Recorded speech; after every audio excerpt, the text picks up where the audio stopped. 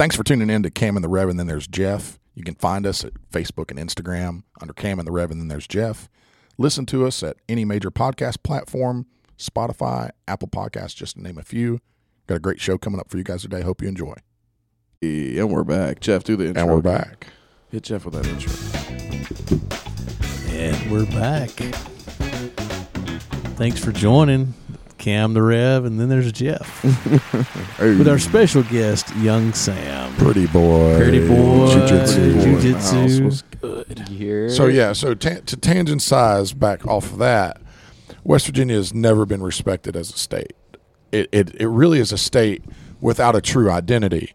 It doesn't know if it's in the north. It doesn't know if it's in the south. It has a lot of – it's technically south of the Mason-Dixon line because the Mason-Dixon line is what makes up somewhat part of the northern border of West Virginia between Pennsylvania and Maryland and up there. So it's technically south if you consider Mason-Dixon, but it doesn't feel south. Mm-hmm. You have a lot of the same cultures where it's very southern feeling, hospitality, family, community, where it doesn't feel northern. Potatoes. But it's definitely not. We say pop. For Oh, you soda. still say pop? Oh, huh? we say pop. Every day. We say pop. We They still bought say three pop cases here. 3 cases of soda the other day. I call it soda. We call it pop. I call it soda. I'm the only one in the family. So Sam's, yeah. I'm normal. But Weirdo. we, West Virginia, they're different, and they embrace those differences. So for West Virginians, hillbilly is just what you are.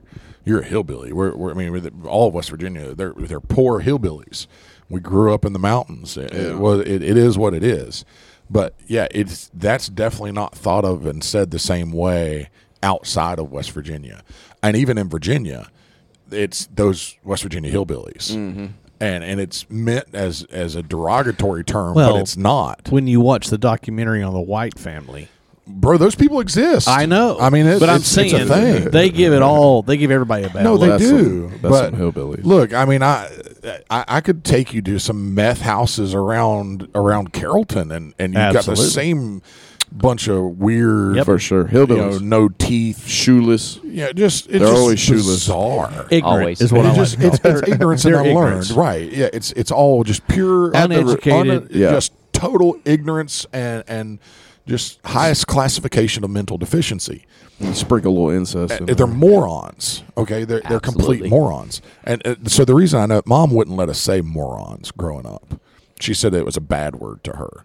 So Bill and I memorized the definition, and so we would just say you're the highest classification of mental deficiency, which is the definition of a moron. And y'all wonder why your kids are smart. No kidding. That is. But awesome. anyway, so yeah, West hillbillies are different. yeah. Hillbillies are different. in West Yeah, they definitely had the hillbillies out here. But it was nothing like nearly like you saw a kid with Wranglers and boots, and he got roasted like bad. You couldn't even wear different brand shoes with like you couldn't wear like an Adidas shirt and Nike shoes. Yeah. You would get roasted. Where was bad. this? I This still was get like roasted for Metro that Atlanta, nowadays. like Oh, Marietta yeah, and yeah, all yeah, of yeah, that. yeah. When I got it here, it was like I remember the most mad I ever made somebody at that time, and I was good at pissing people off. Maybe me and Dominic are more similar than I thought. Yeah, But- y'all are. But I had their FUBU, right? So FUBU brand. Well, back then we were near all the outlet stores, right? So you could see, everybody they would pick up on like the bootleg stuff. So the bootleg FUBU sweaters back then, the F would come all the way around and actually make a P.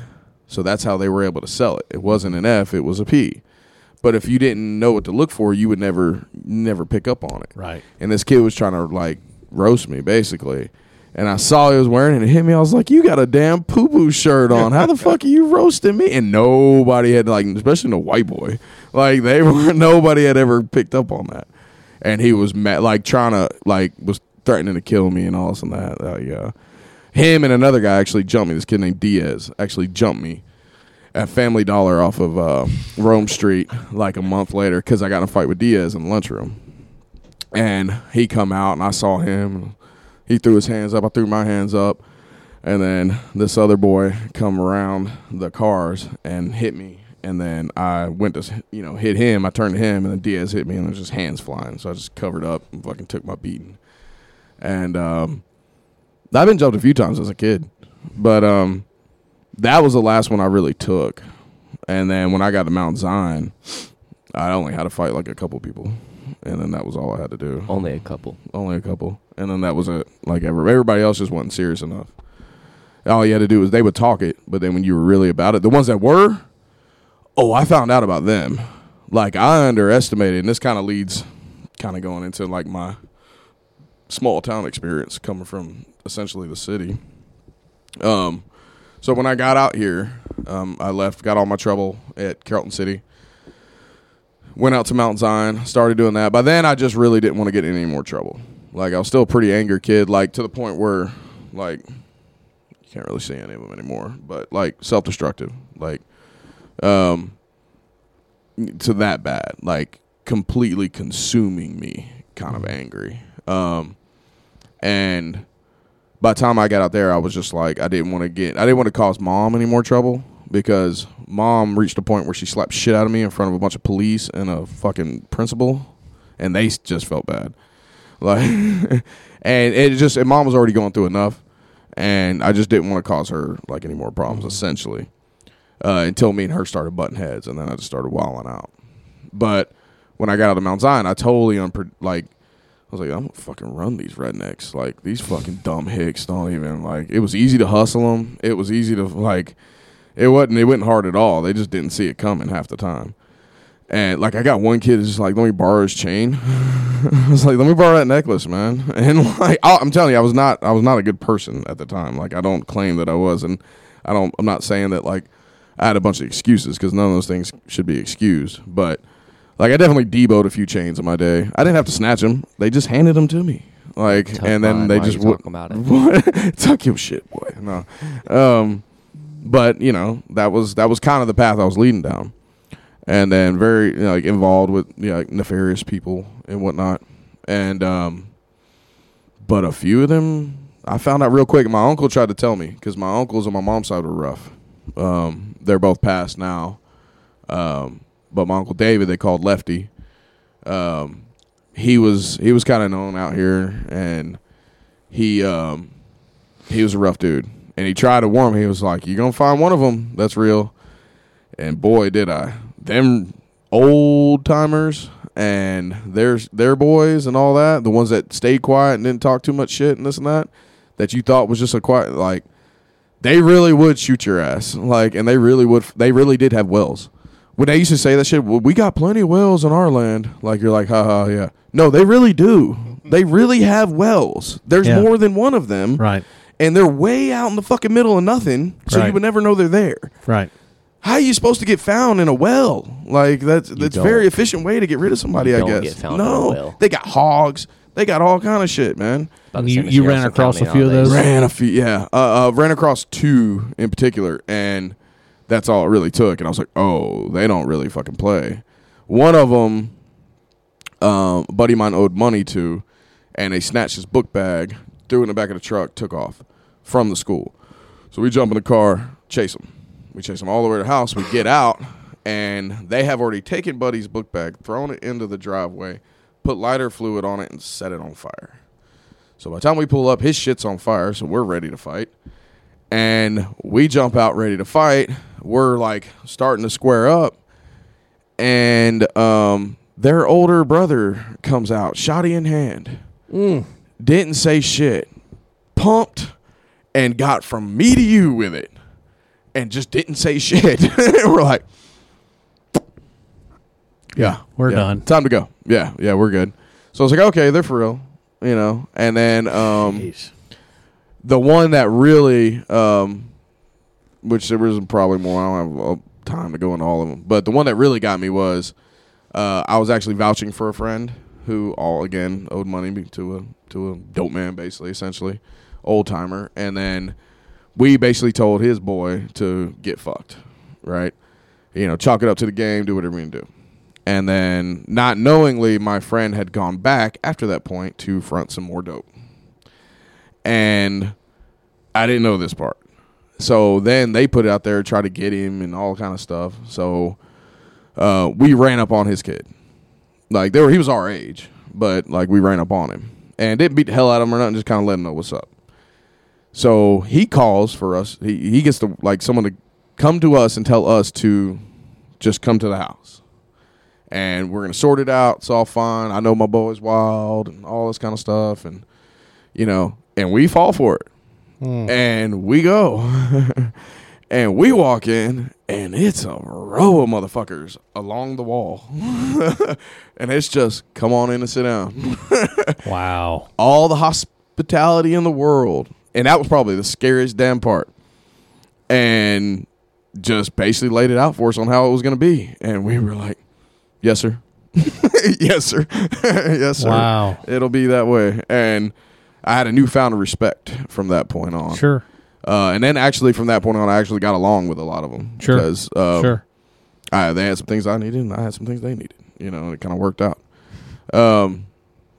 So from there, you know, I'm settled basically in Mount Zion. I've got a core group of friends who didn't, that whole group now is either dead, locked up, or junkied out. I saw one on the Carrollton Crime just the other day, straight methed out, no teeth, fucked up. You made it. Yeah, I made it. And my brother-in-law, who I grew up with, who actually was with me in Marietta, Powder Springs, Tapp Middle School. Actually, his mom lived out here, and he went to live with her. So we ended up linking up here, and I ended up impregnating and marrying his sister, who's an older sister, by the way. I've been trying to get with her since I was 13. So during that time, hey, look, I was for it. She wasn't for it because she was riding around in her dad's Camaro looking all bad and shit. Like, Stephanie in a tube top at like 18 when I was like, 15, riding a Camaro, a 1993 Camaro, short shorts and some flip-flops. Bro, coming out of Dollar General, boy lost make his you want to put a damn baby in her, and I put 3 in her. But do it. But so ended up basically had some more loss. My oldest brother was like pretty wild, and he ended up with some medical issues, right? And he ultimately what ended up taking him out was a lesion in his brain. It caused him to have seizures, all kind of stuff, right?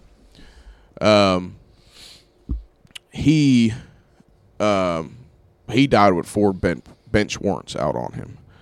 He was just a wild dude. When he found out, like, he had he wasn't gonna make it, basically, essentially, he just wild. He died by the time he was 30, right? And the years leading up was a time. During that time, I was getting settled in Mount Zion. So from 14, he died before I was like 16. And he had me, because I was just with mom, and him and my other brother Chris were my only male like role models. Right. They were only my male figures, to be a man over, And so they started bringing me up to Kennesaw to work in the kitchen where they worked. My oldest brother was GM. And that's all he ever did was run bars and clubs, and he done everything: DJ, cook, bartender. Like the movie Cocktail, Tom Cruise, he could do all that shit. Like, he was very Tom Cruise like, just a little more guinea, big nose, and hit like a brick shit house. Like, wasn't a real big guy, but hit like a fucking Mack truck, dude. He'd knock you the fuck out, and would flip. He'd flip on the dime. We could be sitting here talking just as calm as we are right now, and something would set him off, and it'd be a big moment, like full blow up, right?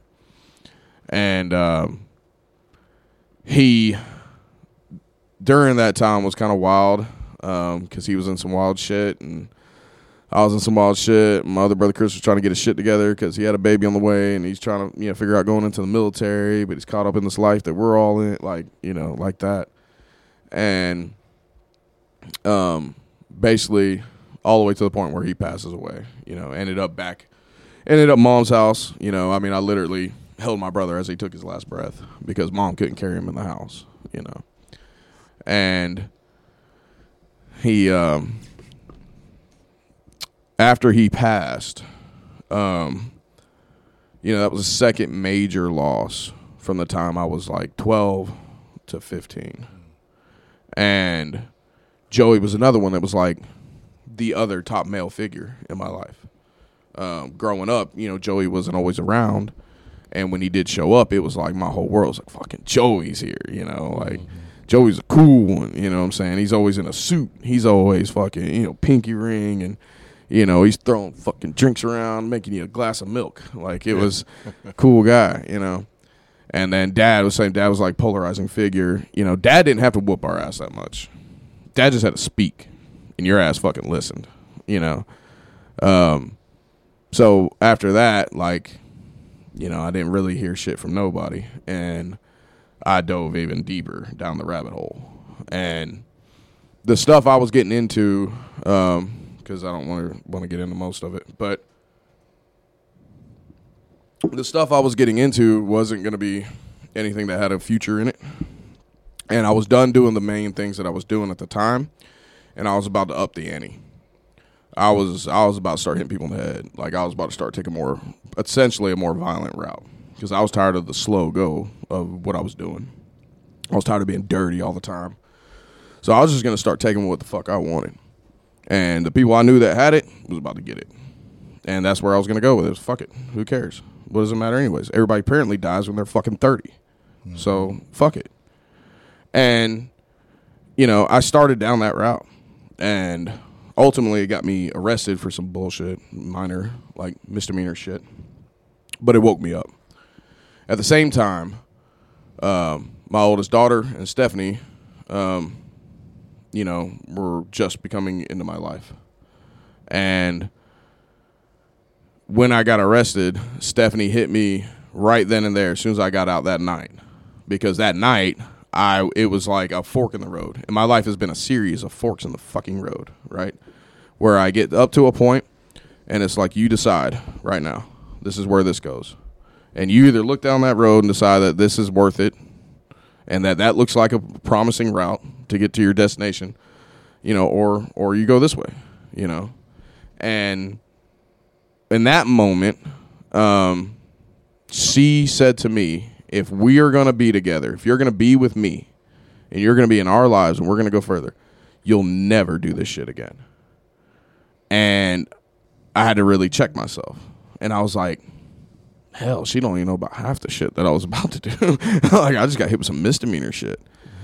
And I did. I cut everybody off.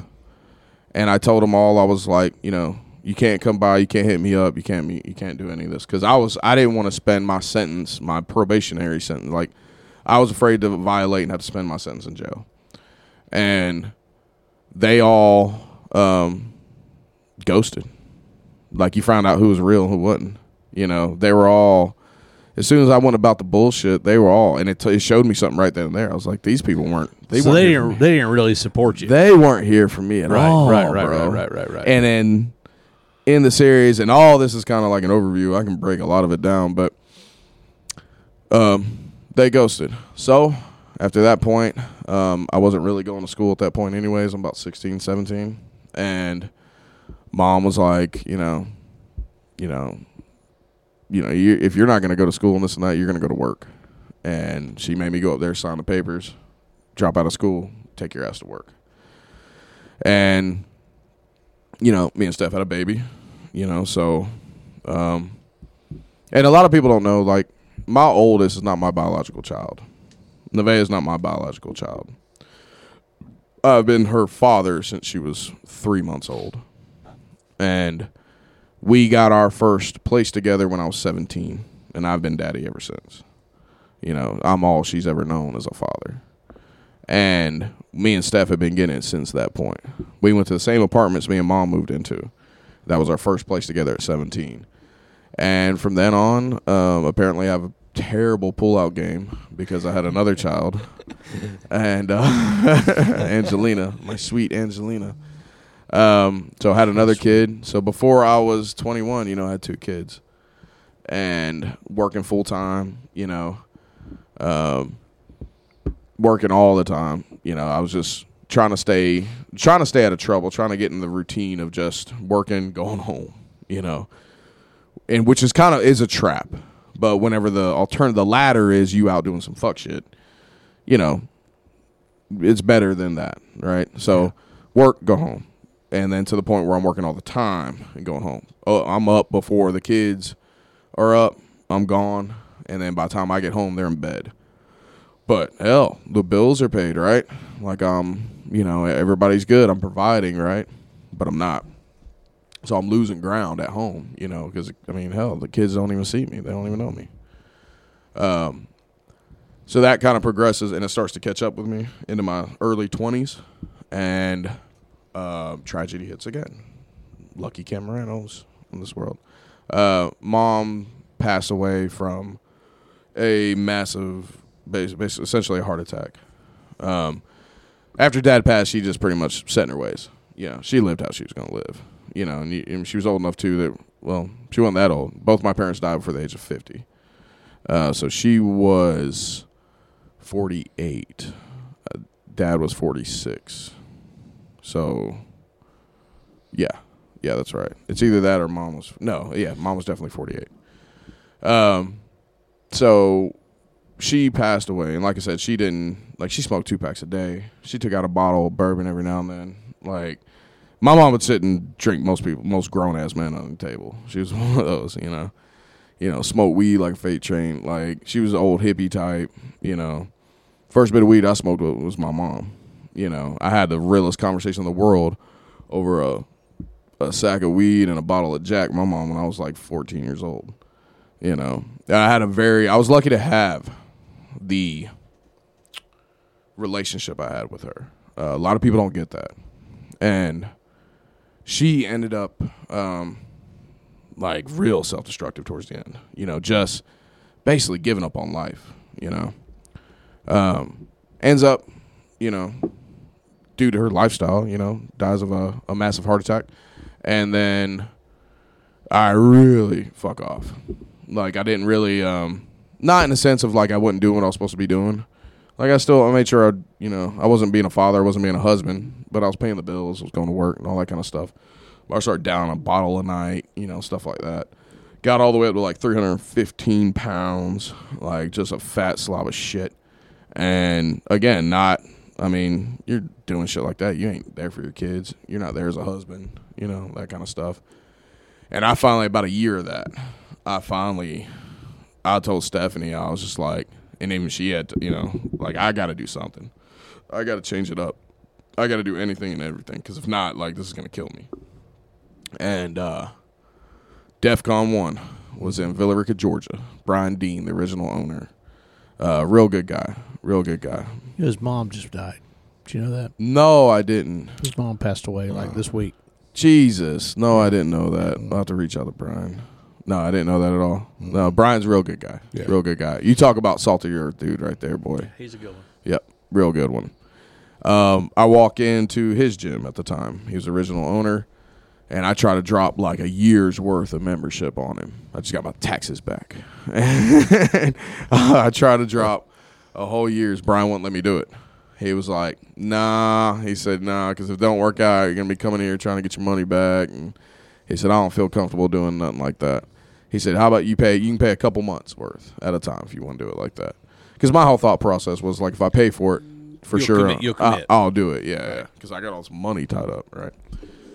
And so I told him, and Tex Johnson is behind the desk with him. Tex is a young brown belt at the time.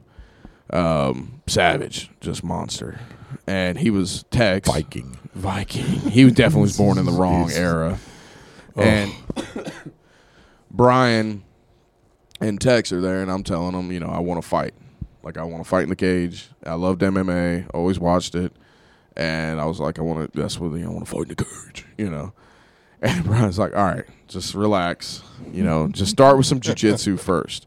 He said, it's going to take the longest to build. Just start with your grappling and then sprinkling the other stuff, get in shape, and we'll start with that first. So that's what I did. And then I figured out after about going in about 2 years, I'd already got my blue belt and everything. I'd done a bunch of stand-up, bunch of jiu-jitsu, had my first comp, won my lost at my first comp as a white belt, won my first comp as a blue belt. And at that point, I had pretty much decided that like I didn't like getting kicked and punched anymore. It wasn't for me. Dave Schumacher, the former owner of Integrity Jiu-Jitsu, he has a good way of weeding that out of you. He lets you know pretty quick, like, do you really want to do this? You really do? You really like getting leg kicked? I'm going to kick you. I'm going to kick you hurt. Right in the same quad. Same spot. Over and over. Every time. To the point where you're, like, going to throw up from the pain. Like, and you're not even tired yet. You're still breathing fine. Yeah, you just can't move your leg. But for some reason, you're down a leg, and you're trying to understand why. And then all of a sudden, you start getting tired. And then you're like, oh, this is real bad. And then he tries to head kick you, but not enough to actually head kick you, just enough to get your hands up so he can liver shot you over and over. And then your insides just start crumbling. And, you know, and I was in with like a lot of lightweights. So they were much quicker, much more efficient. So they just lit me up all the time. So I still appreciate the stand-up. I still have enough to where I can be efficient. And I try to make sure, you know, every so often I'll, you know, make sure I'm on top of it. But my heart was on the mat. I loved being on the mat. And I loved grappling. I loved jiu-jitsu. I loved, at that time, everything about it. It was my it was my sanctuary. It's where, like, I could go for an hour and a half and nothing else mattered. Like, nothing else, nothing even entered my mind. It was such a complicated thing for me that I loved doing that it was like being addicted to a video game. Mm-hmm. Like, I don't know how much y'all play, but I'm sure Sam, young pretty boy here, can relate. Like, you get a certain video game, you'll be addicted like 4 hours in, you know? Absolutely. And that's how it was. That's how it was. And I figured out I had a style completely, you can give all the props to Jonathan Collins on my style, but I had a style that was different, and it was standing out from the other ultra heavyweights, right? Now, mind you, I went from 315 to 250, so I was in shape, you know, and kept training, kept competing into my purple belt. The gyms out there went through some owner changes, which we could probably spend a lot of time. Bunch of them. The next one, the one that bought it essentially originally from Brian Deems, good family, good people, and also that. The piece of fucking shit that bought it after them.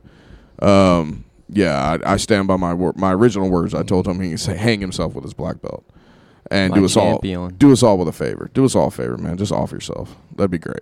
Just do it. And through that process, Integrity was born. We left.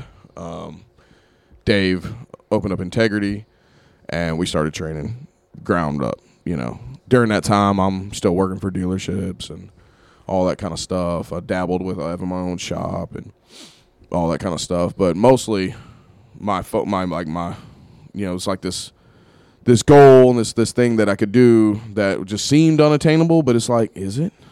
Like, doesn't seem like I should be able to do this all the time. And everybody's telling me you can't always do this all the time. Yet here I am fucking doing it. It's weird that y'all say that because I've been able to do it and we're all just okay. Like we're eating, like we're fine. There's a packed house in here almost every night. So.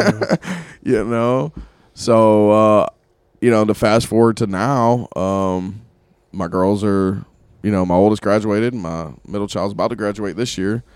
7 years ago, I had my son. He trains. 2 years ago, I bought the gym from Dave Schumacher, and I've been running Integrity BJJ ever since.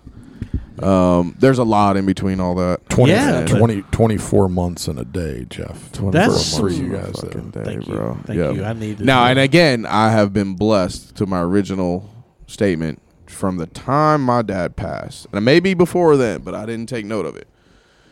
I have had, I guess you'd call them angels, that have been steering me ever since.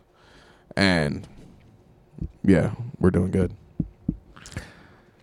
That's a good story, man. It's something. There's a bunch of good shit in between all that. I know there's a lot. There's a lot of nuggets in there that I'd love to explore at some point. I love I'm fascinated with other people's backgrounds, you know, and where they come from. And I'm just sitting here listening to your story about West Virginia, and you've told me a little bit about your church background and things like that, and then just into how you come up. And I'm thinking God, we are so different. Totally different. It's just so different. Dude, where I was going, I never would have hung out and talked to a guy like Mark. I would have been like, "Fuck you, preacher man!" Like that's how he would have got when a 19-year-old me. Yeah, he'd have said something real as shit to me. I would take offense to it. That's so funny, man. Yeah, no. But we met on the mat and we've been boys ever since. Those are things that I love about jiu-jitsu. Is when you're there, it's everybody's equal. Yeah, I was going to say it kind of levels the the playing field, and it doesn't matter. It's the only place where you can get someone from literally any walk of life, any background, and you put them on a jiu-jitsu mat, and they know how to grapple. And you connect immediately. Doesn't matter. Cops and potheads, ex-convicts and choir boys, business owners and guys that are former felons. Yeah. Well, what's that saying? I show the same respect to the janitor as I do the CEO. Yeah. Well, on the mat, you ain't got a fucking choice if the janitor's a purple belt and you're a brand new white belt. Right? You can be the CEO all you want, man. He about to choke the shit out of you. I promise. Right. And it's amazing, and that's one of the reasons I love it. The other reason, and Kyle just mentioned a little bit of it, is when you're on the mat, you can't think about anything else. There is no me worrying about my budget when I'm on the mat. I'm not worried about if we hit Q4 income and revenue forecasts when I'm on, because if they are, there's some little punk 22-year-old purple belt like the one sitting next to me that is waiting for you to slip and is going to choke you unconscious, or is going to rip an arm off, or he notices you were tired after that round. Yeah, and so then they want to be like, "Hey, you want to go again? You want to roll? You got one more in you?" I've gaslighted everybody in this room right now. I'm just gonna let you know now. Hey, remote in hand, ready to start the clock. You ready? Ready? Like, hey, Kyle man. be standing on the side of the mat, just you talking ain't to tired, parents. Hey, are Kyle, you? you ready to roll? Tired? You ready to roll? Yes, you good? Yeah. You good? Come on, let's roll. Just walking out the truck. Kyle, you ready to roll, man? Yeah. Now it's like either a hard nope. Yeah, or it's like, yes, right. Sam, let's go ahead and go. That's where we get smarter, right? That's that black belt magic. For sure. Is you know when to say no. You're like, no, bro, I ain't rolling with you tonight. There's been a lot of nights I walk in and you look at Sam and you know he's on one. Yeah, no, like, bro, I ain't rolling with you tonight. Go get somebody else. Sam walked into me at the front desk. I've been teaching fundamentals and in the truck all day. I ain't even rolled. I'm stiff. I hadn't warmed up or nothing. He comes in after like round 3, full sweat, red. Comes in drinking water. Hey, you getting one in tonight? well, no, Sam, no, I'm not. I am not, sir. You go find you. There's somebody out there for you, buddy, but it ain't for me tonight. But I'm gonna be good for one round and hurt something. You got to lay all that stuff down when you step on the mat. You can't worry about anything else. And for me, at almost 30, I started when I was 29. I'd been corporate salaried management since I was 21 years old. I stopped doing all sports after high school. I didn't, it was just nothing. Most I did was a little bit of ultimate frisbee my freshman year of college. I would have loved to watch that. Yeah, I really would have loved. Yes, that's super white. That's ultra white right there. It was really high white tube socks. That's privileged white. Bro, look, you do frisbee golf. You have no room to talk, sir. You have a frisbee golf bag. You drive a golf. I do drive a golf. And you play golf. So anyway, so we with stock and you trading, golf. Yeah, you golf with the whitest people. You have I do. With a stock trader. You got a network, baby. You have Nike Dunk golf shoes. Yeah. Hey, man, listen, you got to play the game. If you want the money, you got to play the game. Look the part. That's right. So I needed something different in my life. That I wasn't exercising. I was overweight. I needed something different. I boxed and done stand up stuff, and I knew that I wasn't going to be a professional boxer. You know, no matter if you can throw a punch or not, at 29, you're not going to be a professional boxer. I needed something to do. And I remember seeing the first, UFCs on like backdoor pay-per-views when I was in high school, and my buddies and I in his Jacob Matheny's basement. Shout out Jacob Matheny. That's good, buddy. In his basement, me and him and his brother Brent would sit down there and watch UFCs, and we'd just like mount armbar each other, because that was the only thing we knew how to do was an armbar. And that was when I was 17. So when I was 15, 16, 17, high school years. So then when I get, 29 years old, I'm driving. We had moved to Georgia, and I'm driving up 61, and I look off 61 a little bit, and there's DEFCON 1 sitting right next to 61. I was like, man, Brazilian Jiu-Jitsu. I've always wanted to try, 12, 13, 14 years later, I've always wanted to try Brazilian Jiu-Jitsu. I was out of shape. I was a mess physically. And I walked in, and at that time, it was a little bit before Kyle started training. Yeah, you predated me. Yeah, a couple years. Yeah, about blue belt. A couple years. Yeah, you were blue when I walked in. So, you threw this lightweight across the room when I walked in. People think that video that goes around where they're talking to the camera and somebody throws a guy Salty across dog jiu-jitsu. Yeah. They think like that. Yeah, that they got that because it's universal across the world. Yeah, like that scene has happened probably a million times. Like, but at the time, DEFCON was a Gracie Baja affiliate academy, and there was a little Professor Crow. It was a Brazilian guy. He probably, I think at the time, Crow. I wasn't there. When at the time, Crow was probably competed at 145 pounds. Was probably 5'6", 5'7", and I was way past 300. I don't have any idea what I weighed. I had this picture I saw the other day. I wish I could find it, of him when he first started in his Gracie Baja. In my Gracie Baja gi, and standing in the living room with my white belt. I'm so proud of that white belt. So proud of that white belt. It's one of my favorite pictures to this day. I laugh at it every time I see it. When I got promoted to blue belt, I wore my blue belt to bed that night, tied around my waist. That's I looked at my mom. He said, "I'm the fucking champion." So or my slippers. But when I walked into that gym, I walked in and watched a class first, sit there on the bench and watch it. And it's like, yeah, I'm going to try this. And came back the next night, signed up for my trial class, went out there. It was gi, and this little 145-pound, 5'8" Brazilian guy choked me in ways I didn't even know how I was being choked. I just knew I couldn't breathe, and everything is blacking out. And every time I tried to move my arm from the left side of my body to the right side of my body, it was hard and I couldn't do it. And I'm on top, so I'm supposed to be winning, right? Because growing up, I boxed. You knock somebody down, big guy, you get on top, bro, it's over. Mm-hmm. And this little guy pulls me on top of him. I'm on top of him, and now I can't breathe, and I don't know why. And I fell in love with jiu-jitsu. And I went out that night to the car to call my wife to tell her I was on the way home.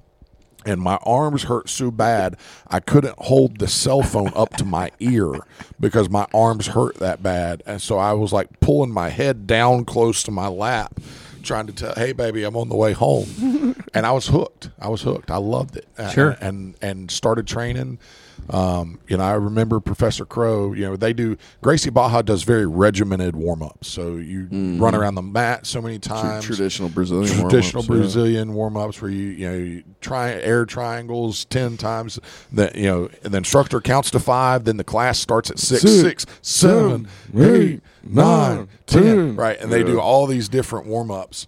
And one time I remember we were jogging around the mat doing our Gracie Baja warm-ups, and Professor Crow and his broken Portuguese English, that everybody was kind of getting a kick out of beating up on Mark because Mark had no idea what he was doing. And Professor Crow, everybody's kind of laughing. There was a joke made about who's tapping Mark out tonight. And Crow says, you guys joke now, but one day you're going to pay for that joke. Mark keeps training. You're going to pay. And now it's, I guess 14 years later, been training, just got first degree on the black belt, last week. Me and Kyle.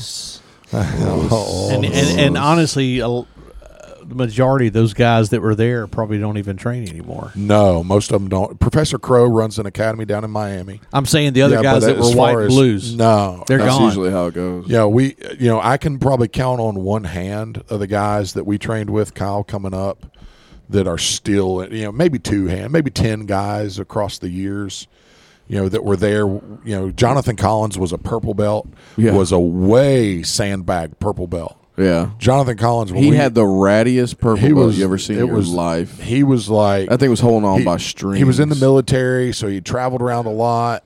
He had been a purple belt for a long time, but never stayed in one place long enough to get promoted. And he was wrecking everybody. He was the most sandbagging purple belt there was. So he's still a black belt now.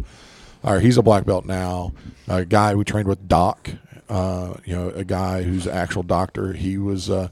He's a black belt now. He was a blue, I think, when I started, then was probably purple when you jumped. He was in. a purple when I was there. Yeah, Doc was super. He was one of those guys that was like just young enough to still be like really dynamic and really talented, really good technique, really good flow, like a constant flow.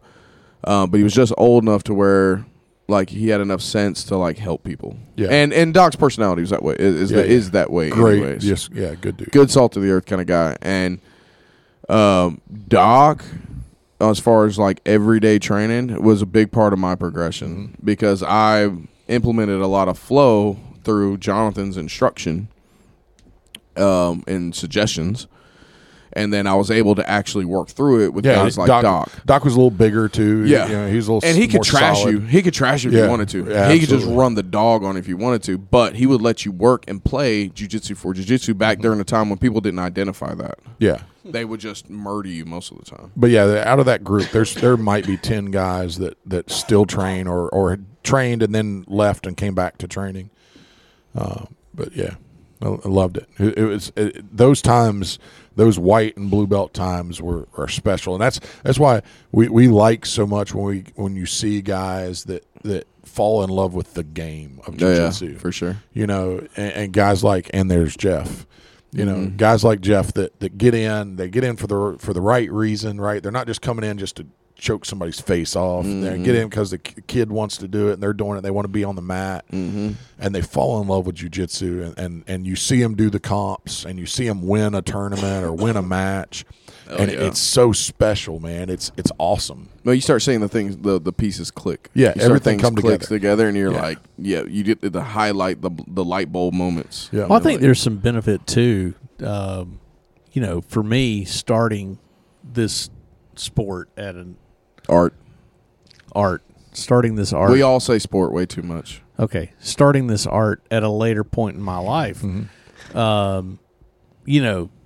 Definitely. Had I been not now, I say all the time, I'd give my life savings if I could go back and start this when I was Sam's age. Right. Yeah. But the reality is, I would have been fine with it. But had I started this when I was 25 as opposed to 45, my ego would have been completely different. You know what I'm saying? I stepped in to the game. Is he gone? I don't know. We don't ever know with Sam. He's on the phone. But I stepped into the game like already checked. I mean, my ego, I check it at the door easily. Yeah, same. Versus a guy that comes in here and he's 22. No, bro, for sure. But you've seen those guys get their ego checked too. Of course. Humility is a hell of a tool. But I think too, like my patience is better now. For sure. My focus and patience, and I can pay attention. And I roll like I notice sometimes. So this is just a minor little thing that I've noticed, but like, so you or Dave, whoever's teaching, you guys will show something, something we're working on, and then you'll say partner up, and I'll get with my partner, and usually it's another white belt, and just by the nature of the class, it's usually a younger guy, or somebody younger than me, at least by 10, 15 years younger than me. Anyway, well, something I've noticed is we'll get halfway through the move and they don't remember, like little things. Really? Yeah.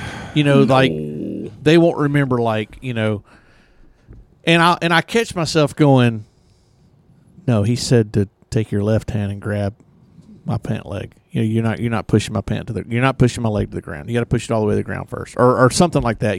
Right. And they're like, well, no, I said, yeah, I promise you that's what he said. And they're like, well, no, he's. And I said, okay, well, all right, hang on a second, idiot. I'm like, Dave, come over here a minute. Dave, come here.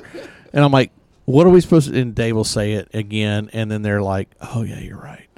And I'm like, so I think that is just a benefit of me being older and focusing a little better. Well, you can't underestimate dumb. Some There's people some are dumb. dumb. Well, I don't think these guys are dumb. I think they just, I don't know if they're Some of them are dumb. ADD. Just Some of them are dumb. Yeah. But also like nervousness. Like sometimes if you're nervous, like you'll forget your left hand from your right hand. Like yeah, maybe that's And it. I was a lot of the same way, Jeff, because I came in, I didn't wrestle in high school, right? Like Sam wrestled. I didn't wrestle. I did all just stick and ball sports and track and just normal stuff. what sports did you do? Stick and ball sports. Sticking balls like plural. Stick and Like ball? plural. Stick and ball. Stick Did and you ball, wear a one word. scarf when you did this? No scarves. Hell of a callback. sir. No scarves. So just normal. We went in on scarves for a hot Football. minute. Football. Should men wear basketball. scarves? No. What? I wouldn't wear a scarf. I would not wear a scarf. It seems like your people. I wear would not scarves. carry a purse. I'm not a normal I would, 23. I would not date a I man. don't like Yes. mans no more. I don't like mans no more. I'm delivered. I like women's. Women's. But yeah, so I came into it with no preconceived idea that I was going to be good at anything grappling. If I could punch somebody, I could box. I could run, I could tackle, I could do all those things. But put me on the literal fish out of water, and I knew I wasn't going to be good. And that's kind of the way I approached it. Was I knew I was going to be terrible, and I was okay with it. I was doing it to have fun. I was doing it for an escape. I was doing it for for fitness and just all those things. Well, you get so many things as a byproduct of Yeah. just training. Well, what's Just funny training. is I have so many of my friends, right, that know that I take jujitsu, Yeah. and the underlying common question from all of them is why? Why are you? Why doing would this? you do that? Why are you? You doing pay this? for that? Yeah. Why are you doing this? Find is out. this? You're 46 years old. Yeah. Why are you doing this? I mean, really, and I just my I just say, well, my answer to them is this. I always say, look, I got one life to live. I don't want to grow old and just do nothing. And, I feel like if I keep doing something that is physical, I said, I don't ever want to forget as a man what it feels like to be physical. Yeah, Like, you know for what I'm sure. saying? And, like, Well, no, there's science behind that too. Like your brain sends signals through your body. Whether it's like you need to ramp it up because he's doing some wild shit, Right. Like it'd be the same as if you were like, backpacking into the into the Sure. mountains to go and kill a gazelle, like whatever, Right. like or an elk. I guess gazelles aren't in the mountain, but. Good You know what I'm try. saying? Like your body's gonna respond to it as, oh, he's got shit to do, so we need to, we need to keep doing, we need to keep Sure. going, so we need to keep building muscle, we need to keep being active. It's why- Whereas it's if why you're they doing tell- nothing, Yeah, it's why they tell you'll older do- guys to do puzzles Yes. and do brain work. yeah, sure. It's the same thing. I just want to stay active, and, Yeah. part of it is the cardio, the physical aspect. I mean, I feel better Grappling physically. cardio. I feel better Different. physically now than I have in years. I mean, I really do. Now, and I still have it. It's not like I've lost a lot of weight, but just the doing something 3 nights a week. You feel like you feel more, active a lot, and you do feel like, God forbid, I mean, you ever have to defend yourself in a real situation, you do feel like you have some sort of an advantage, to protect yourself. Absolutely. For sure. And And it's just cool. It is cool. There is a cool factor is cool. to it. It's I'm not gonna 100% lie. cool. I mean, It's there is a cool 100 factor yes. to it. It's very cool. Yeah, it's cool. Right? I got swagger. Of course you do. Yeah. I mean, well, it is what it is. yeah. I mean, you're a pretty boy. I am pretty boy. You're a pretty boy, You Sam. are pretty. I get pretty boy, and I can make anyone ugly. Damn, Man. cutting the promos, There it man. He ain't is, even there putting it nothing is. in, No, just cutting it's promos, huh? I got to do what I got to That's do. all he's doing. That's all. It's like a walking promo. You know what's funny is Amanda says, she said, Sam, she goes, Sam is you 20 years ago. Yes. She says that all the time. She goes, I don't know if you've forgotten. She said, but if you want to know what you were like when you were 22, she's like, just look at Sam. Yeah. Because that's exactly how I was. I mean, I was just, the world is mine, and, Yep. It's here. It's in my hand. I'm going to take it. Yeah. I get it, man. I get Nobody it. can stop me either.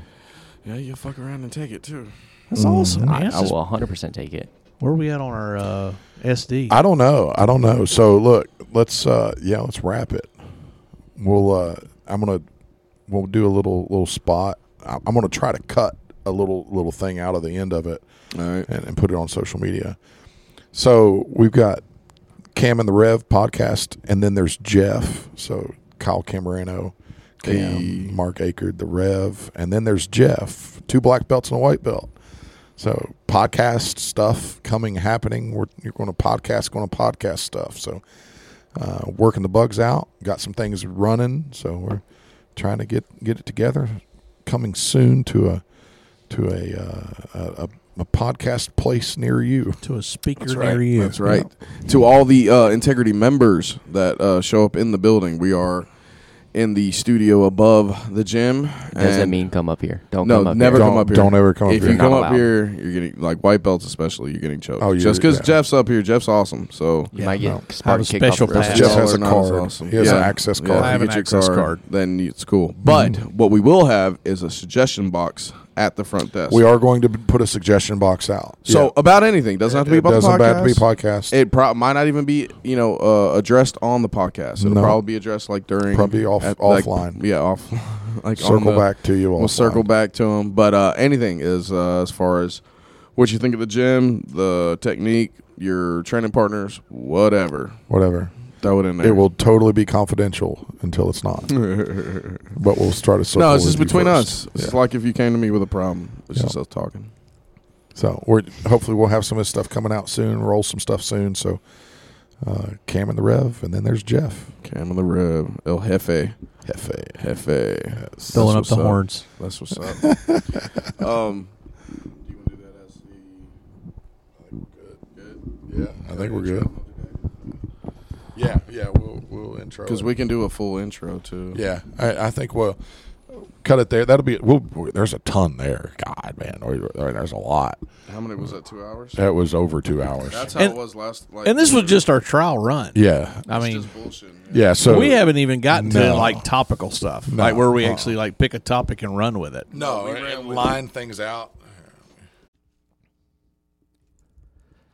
Okay, folks, that's it for today's show. Thank you for tuning in to Cam and the Rev, and then there's Jeff. Be sure to follow us on Facebook and Instagram, and hit that share button. And until next time, take care.